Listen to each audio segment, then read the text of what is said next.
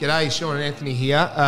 Thanks for tuning into the podcast. Tell us what you really think. We're just going to cover off on reviews of different financial services apps, technology, articles, services, and products.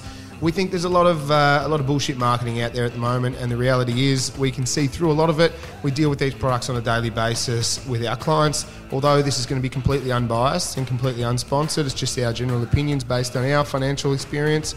We think we can add a lot of value, and you can do a lot of research through this podcast on different things that you're considering to help you and your financial well-being. We hope you enjoy. Anthony, welcome back to the podcast. Always a pleasure, Sean. This has been an interesting time. What's the date today? The 27th of July. I just want to touch on the footy quickly on the weekend. Who do you go for again? I'm an Adelaide supporter. Which is not the best year for you so far. Let's be honest. And you got to play the Mighty Bombers yesterday. In fairness, we only just pipped you, but we pipped you. Yeah, and like I said on the message, it was just good that we could finally play something that resembled AFL footy for once, the Crows. Well, it wasn't too bad. Yeah, it could have been. First few weeks have been a bit, not as I guess, promising for the future. So that's all right.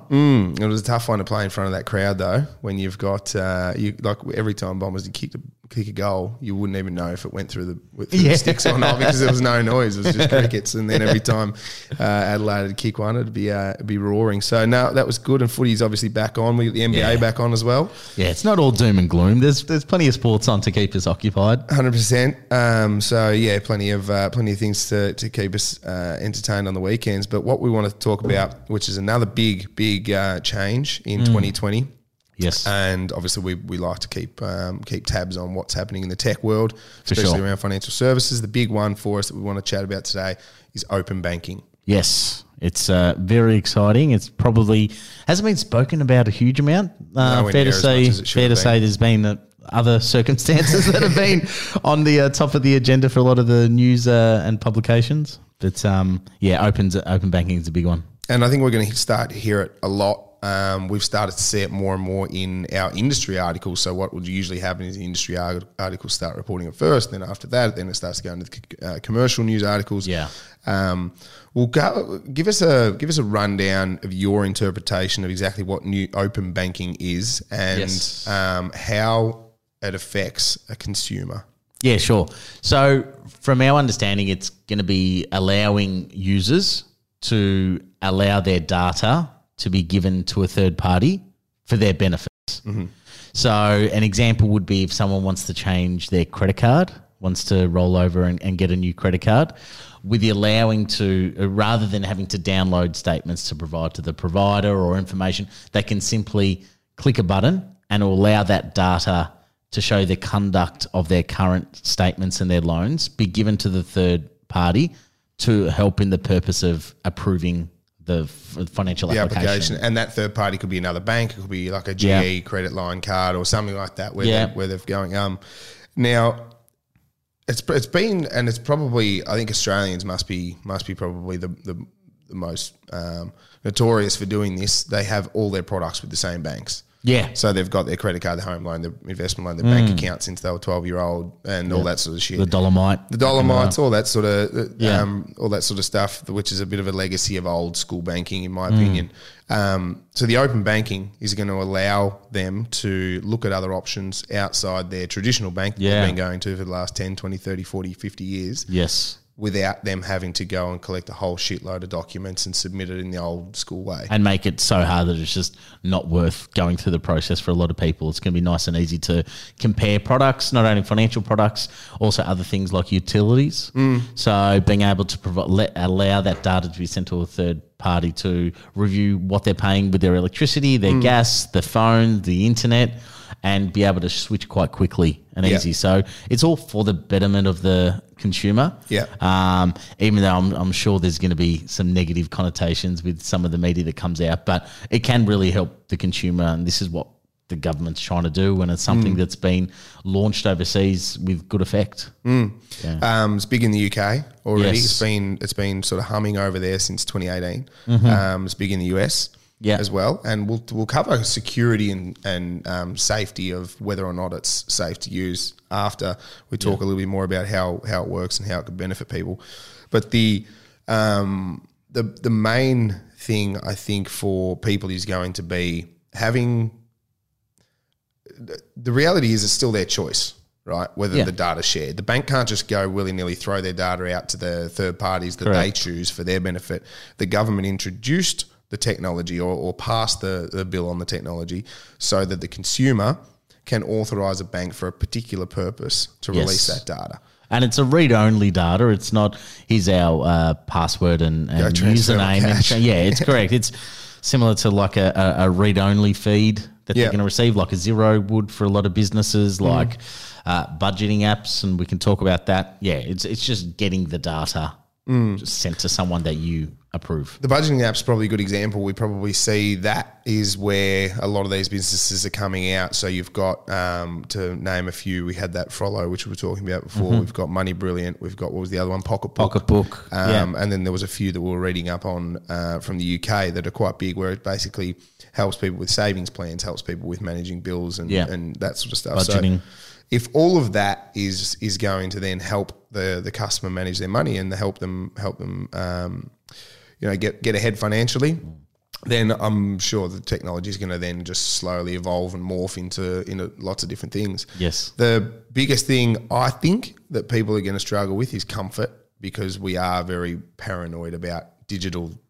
banking and the cyber hacking and all that sort of stuff. That's been massive lately. Yeah. They can do it to a government. On a side note, my Garmin watch, it hasn't been uploading my runs for the last couple of days. It turns out they've been ransom hacked. Oh, really? So they're asking for like $10 million or something. Someone's hacked Garmin. So now all the Garmin apps are down, the Garmin Connect app's down, and then they're trying to get Garmin to pay them $10 million, and then they'll let the app go back up. So it's very real. Yeah, correct. And that's what people, it's going to take a while. Like it has. I think they launched the APIs and stuff like that in open banking in 2015, but it was only really in 18. Took them about 3 years to really get it right. Yeah.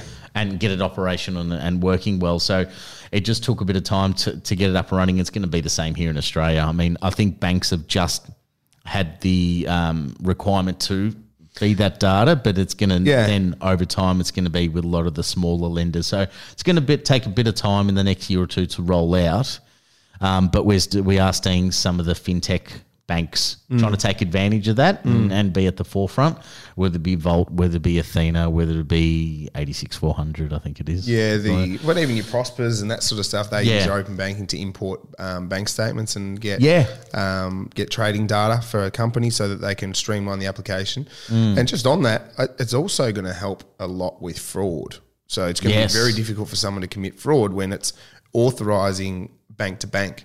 So there's no third party, no one can manipulate any data in the middle. Yeah. It's basically raw data that gets shared with the consumer's permission for that purpose, and then the receiving bank who's reviewing the product to potentially see if they can improve the customer situation is only going to get data that's true and correct. Correct, yeah. What you said before, it was July 2020, just looking at this article now, the big four banks were required, they had to have the ability for their consumers that all four banks had to share credit card, debit card, deposit accounts, transaction accounts with any accredited providers. Yes. So now they're slowly, and I think by November 2020, there's another threshold that has to be met. Yeah. And then July 2021, every bank in Australia needs to provide access to product account, transaction data, and personal loan and other accounts. If a customer wants them to release it, they have to. They can't hide the data. They can't hold it back, and they can't make it difficult for the customer to access the data.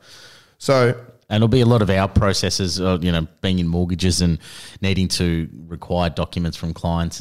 It is going to create good efficiencies from that point of view, not needing to clients. But then what we find is a lot of time is there's going to be information that probably the clients don't think of that should be documented on the application, that we can just have that there, and it's not going to it's going to avoid fraud and some of the other things. Yeah.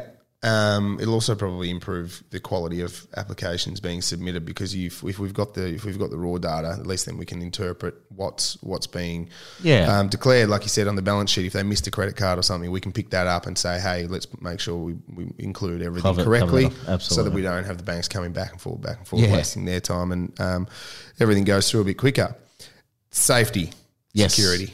So what's your viewpoint on the safety aspect? I trust banking technology like probably more than any technology. I think they wouldn't be like the people that built this. Every hacker in the world surely wants to crack banks. Yes, because that would be no bigger the Nirvana. prize. You know, I haven't. Although I've heard of banks and certain technologies being compromised, I've not heard of a compelling story that wasn't bullshit about a hacker hacking a bank and stealing everyone's money. Yeah. So if a bank's entire objective is to keep people's money safe, and they're seen as this vault of where someone can store their wealth, then I'm going to probably put my money on the fact that they've got more money and more resources to do the single thing that they're meant to do, which is protect people's wealth.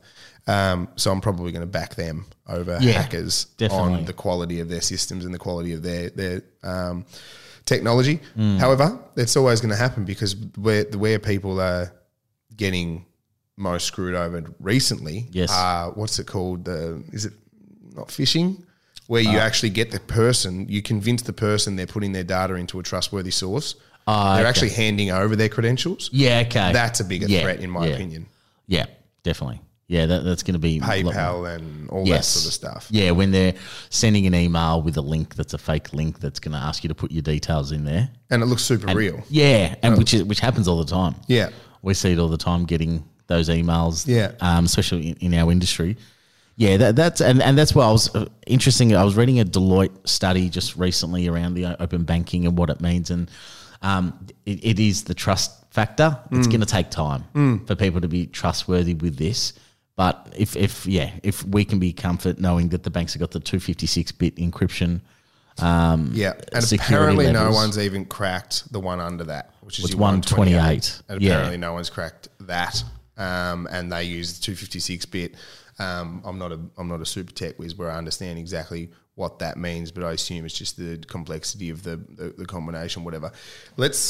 And that can go all the way up to over 1,000, whatever the multiple is 2 times up is. So there obviously already technologies that exist to protect these people, the consumers' data. Yeah. And if it wasn't safe, I don't think the government would be the one sort of spearheading the project. Yes. So after we've got safety done, the technology's live, it's coming, it's already being built. What do you see? Yeah, then it's the product offering. It's going to be interesting. There's a big initial run on, you think, for budgeting software. Yeah. We spoke about those before. They seem to be the most popular. Over time, it is going to be all-encompassing kind of comparison software that it's going to allow people to just keep on top of their expenses.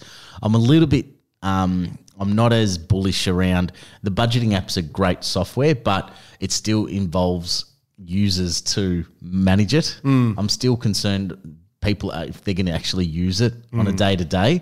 So there needs to be a level of the technology can be able to do it to a certain point, but it's going to be the user adaptation of the software that's going to be critical. And I think that's probably something that we're not sure about how it's going to actually work for consumers. But yeah, in terms of being the able fact that to they have to have another app on their phone. Another app on the phone, be able to use it. You know, you've got to use it fairly regularly, not once a month. It's probably not going to do what you need to do. Yeah. So that's something that we're not sure about, knowing consumers' behaviours and what they, they're busy. Everyone's busy. And right now everyone's trying to just survive. To be able to, have to use an app is, I because when we were talking about this months ago, I downloaded Pocketbook on the spot. I've had it. It's a really cool. It's an easy to use interface. Everything's good. Yeah. But I didn't open it pretty much after maybe 1 or 2 times, and then I just didn't sort of pay attention. You get your weekly email saying this is where your spending was this week and that sort of thing. But you're right. It was still too much participation required from me to make it wow me. Yeah. I didn't get the wow out of it, and I didn't get the wow out of the value from it because it still required me to go and take all the actions. Yeah. So hopefully this open banking will really open that up. And if there was a button where I could say, you know what, compare electricity. Yeah. And it just did it. And says click here to accept. That's the way it's going to go. Yeah. Which is going to be good. But many, many moons away, I think, for that one. Yeah, correct. Just like UK, it's going to take a bit of time to get all the banks officially on board and everyone comfortable and trusting the system. But no, we're pretty bullish about it. And the banks, how are they going to respond? Yeah, look, I think the banks, it's clear that they're seeing digital as the way they need to go as well. I believe, is it CBA or ANZ have already got some type of budgeting functionality that they're starting to adopt, and if not, they're buying tech companies. Yeah, well, that's to be able to put that into their system. They've got old legacy systems that take a while to be able to change anything. But the banks are going to have to adapt, and I genuinely reckon the banks will. Yeah, they're big beasts and they've got big balance sheets, and if they don't build it, they'll just acquire it. Well, that's the thing. I mean, if you're trying to build something that's going to be competing with someone like an institution or an organisation which is pocket that deep. Because I know Macquarie have a good budgeting app as part of their online platform. Yeah, and NAB have a spending one as well. Their platform's very good. Macquarie, yeah, and it's always improving. So right now, the quality of the data and the quality of the summaries that they give you is probably not that good, just because they haven't had enough time to get a good data set. But as years go on, they're going to be able to get smarter and smarter. The artificial, yeah, exactly. So, yeah, it'd be good to watch that space grow. Yeah, definitely. And how the banks will basically come in and try and maintain control. That's effectively what they'll try and do. Yeah.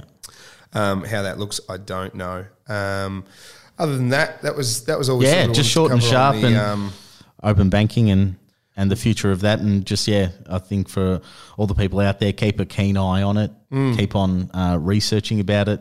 We're doing a bit of research about it and seeing how we can adopt it for our clients, and at the end of the day, remembering how we can make it easy for people. So that's where you need to make sure it's easy for the user.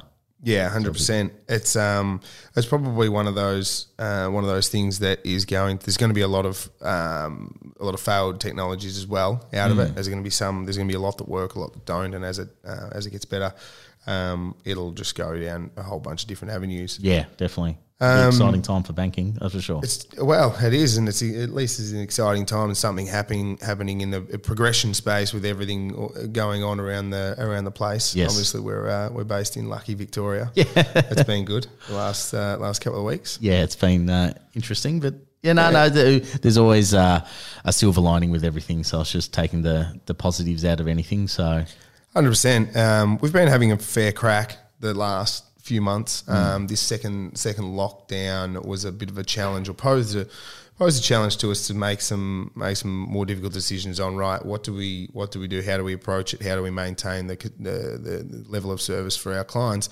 because they came out this time, there was no one sitting on hands.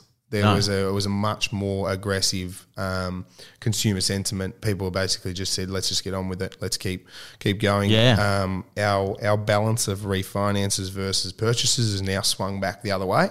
That's been surprising to me. Where are all these... especially with the low stock level environment that people keep on talking about, which is the case. But people want to get active, and they've been waiting to purchase for so long now. Yeah. I remember that run on October, November last year. So you're approaching nearly 12 months that people have been waiting. Do you think they're compromising on what they were their original criteria, and saying, no, I've actually been looking for so long, the stock levels aren't growing as quickly as I need them to, I'm just going to have to compromise and buy in this suburb, or I'm just going to have to buy in this street. Yeah. There's a level of, it's not desperation, but they want to get in. It's competitive. They want to get in. The talk about the market dropping significantly and all that seems to be a bit of everyone realises it's just, I can't see it happening in Australia anytime soon. Yes, there might be a slight correction or might be a slight drop, but 30% swings, it's just not going to happen. It's just, there's too much. There's still immigration coming. If anything, there's going to be more immigration because people want to get out of different countries. Maybe not come to Victoria, but but go up north to the sunny states. But yeah, so there seems like there is that imbalance, and there's still active buyers, and we're seeing it purely based on our numbers of settlements compared to purchases compared to refinances for sure. I think that's probably been one of our blessings, that from the very beginning, we've still had a red hot crack. We saw an opportunity to reset and look at the business and look at what we wanted to achieve for the year and bring everything forward and knock it out before the end of the financial year, which nearly happened. Nearly, we got close. But I was walking around the other day and just thinking about the overall opportunity and not focusing on today, and not that I'm any esteemed Tony Robbins type Kerwin Ray-esque individual, but I was just thinking about so many people that have put their head down and they've taken the circumstances on as not being able to do anything. Yes, I feel when a lot of their competition has lost their focus, that the people that are really, really going to come out of this firing are the ones that realise that's an opportunity for them to double down, go twice as hard as they ever were. Yeah. The other point that I was thinking about is the people that seem to be going backwards the fastest are the ones consuming an enormous amount of commercial news. Yeah. Like our last podcast, and it's getting fucking worse and worse and worse every day, every week. They're picking shitter stories to report on, and they're making absolute rubbish out of nothing. Like the daily numbers of COVID cases. That has to be the most misreported number going There's like around. 500 different numbers a day, depending on what news channel you watch. And also just, the numbers behind it, if you're a mathematician, you understand the numbers in regards to, reported cases and also basically, essentially conversions based on the number of tests and stuff like that and what that looks, they're pretty reasonable numbers. It's just, so people get caught up in all that. You got to put that aside. Yeah. You can't control that. You only can control what you can control. 100%.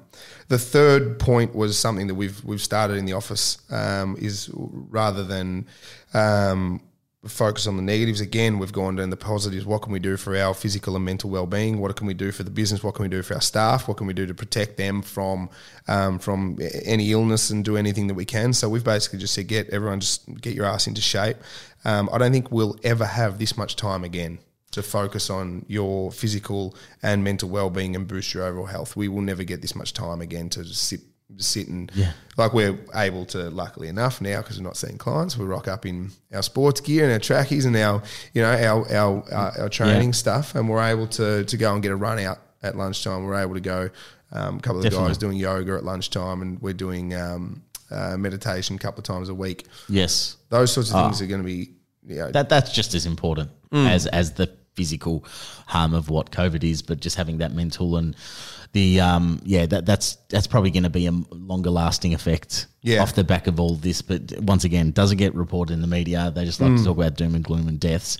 But that's why we've taken a different approach, and everyone's loving it. Like the office is engaged. Whether you're in the office or at home, still wanting to be engaged and involved. Give us a quick rundown of the challenge, because everything is competition at My Mortgage Freedom, which is our mortgage broking business, but we are very competitive natured people, pretty much every single person in the team. So give us a rundown of the challenge, the health and wellness challenge, and what. Yeah, so it's a 6-week challenge, and the 6-week challenge was put in line with the 6-week lockdown. So and everyone had to accumulate points. So you had to accumulate 5 points a week. And so the activities, like you mentioned, is yoga, meditation, going for a run, also gym. So we just had a rotating roster with the gym as well, obviously falling in line with our COVID policy, but making sure we can still be active wherever we are. And, accumulating points, and we'll have a champion at the end of it, and as well as, sharing ideas around cooking and maintaining good lifestyle. I know I loved a Kit Kat in the afternoon, and Kit Kats have turned into almonds. So it's just good habits. Yeah. And I think I think my favourite part of the entire program is that Tuesdays and Thursdays, 2 people cook for everyone else in the office. Yes. So, and it's got to be something very, very healthy, something longevity based, really, really good stuff coming out of our reasonably this is not exactly a commercial kitchen, is it? No.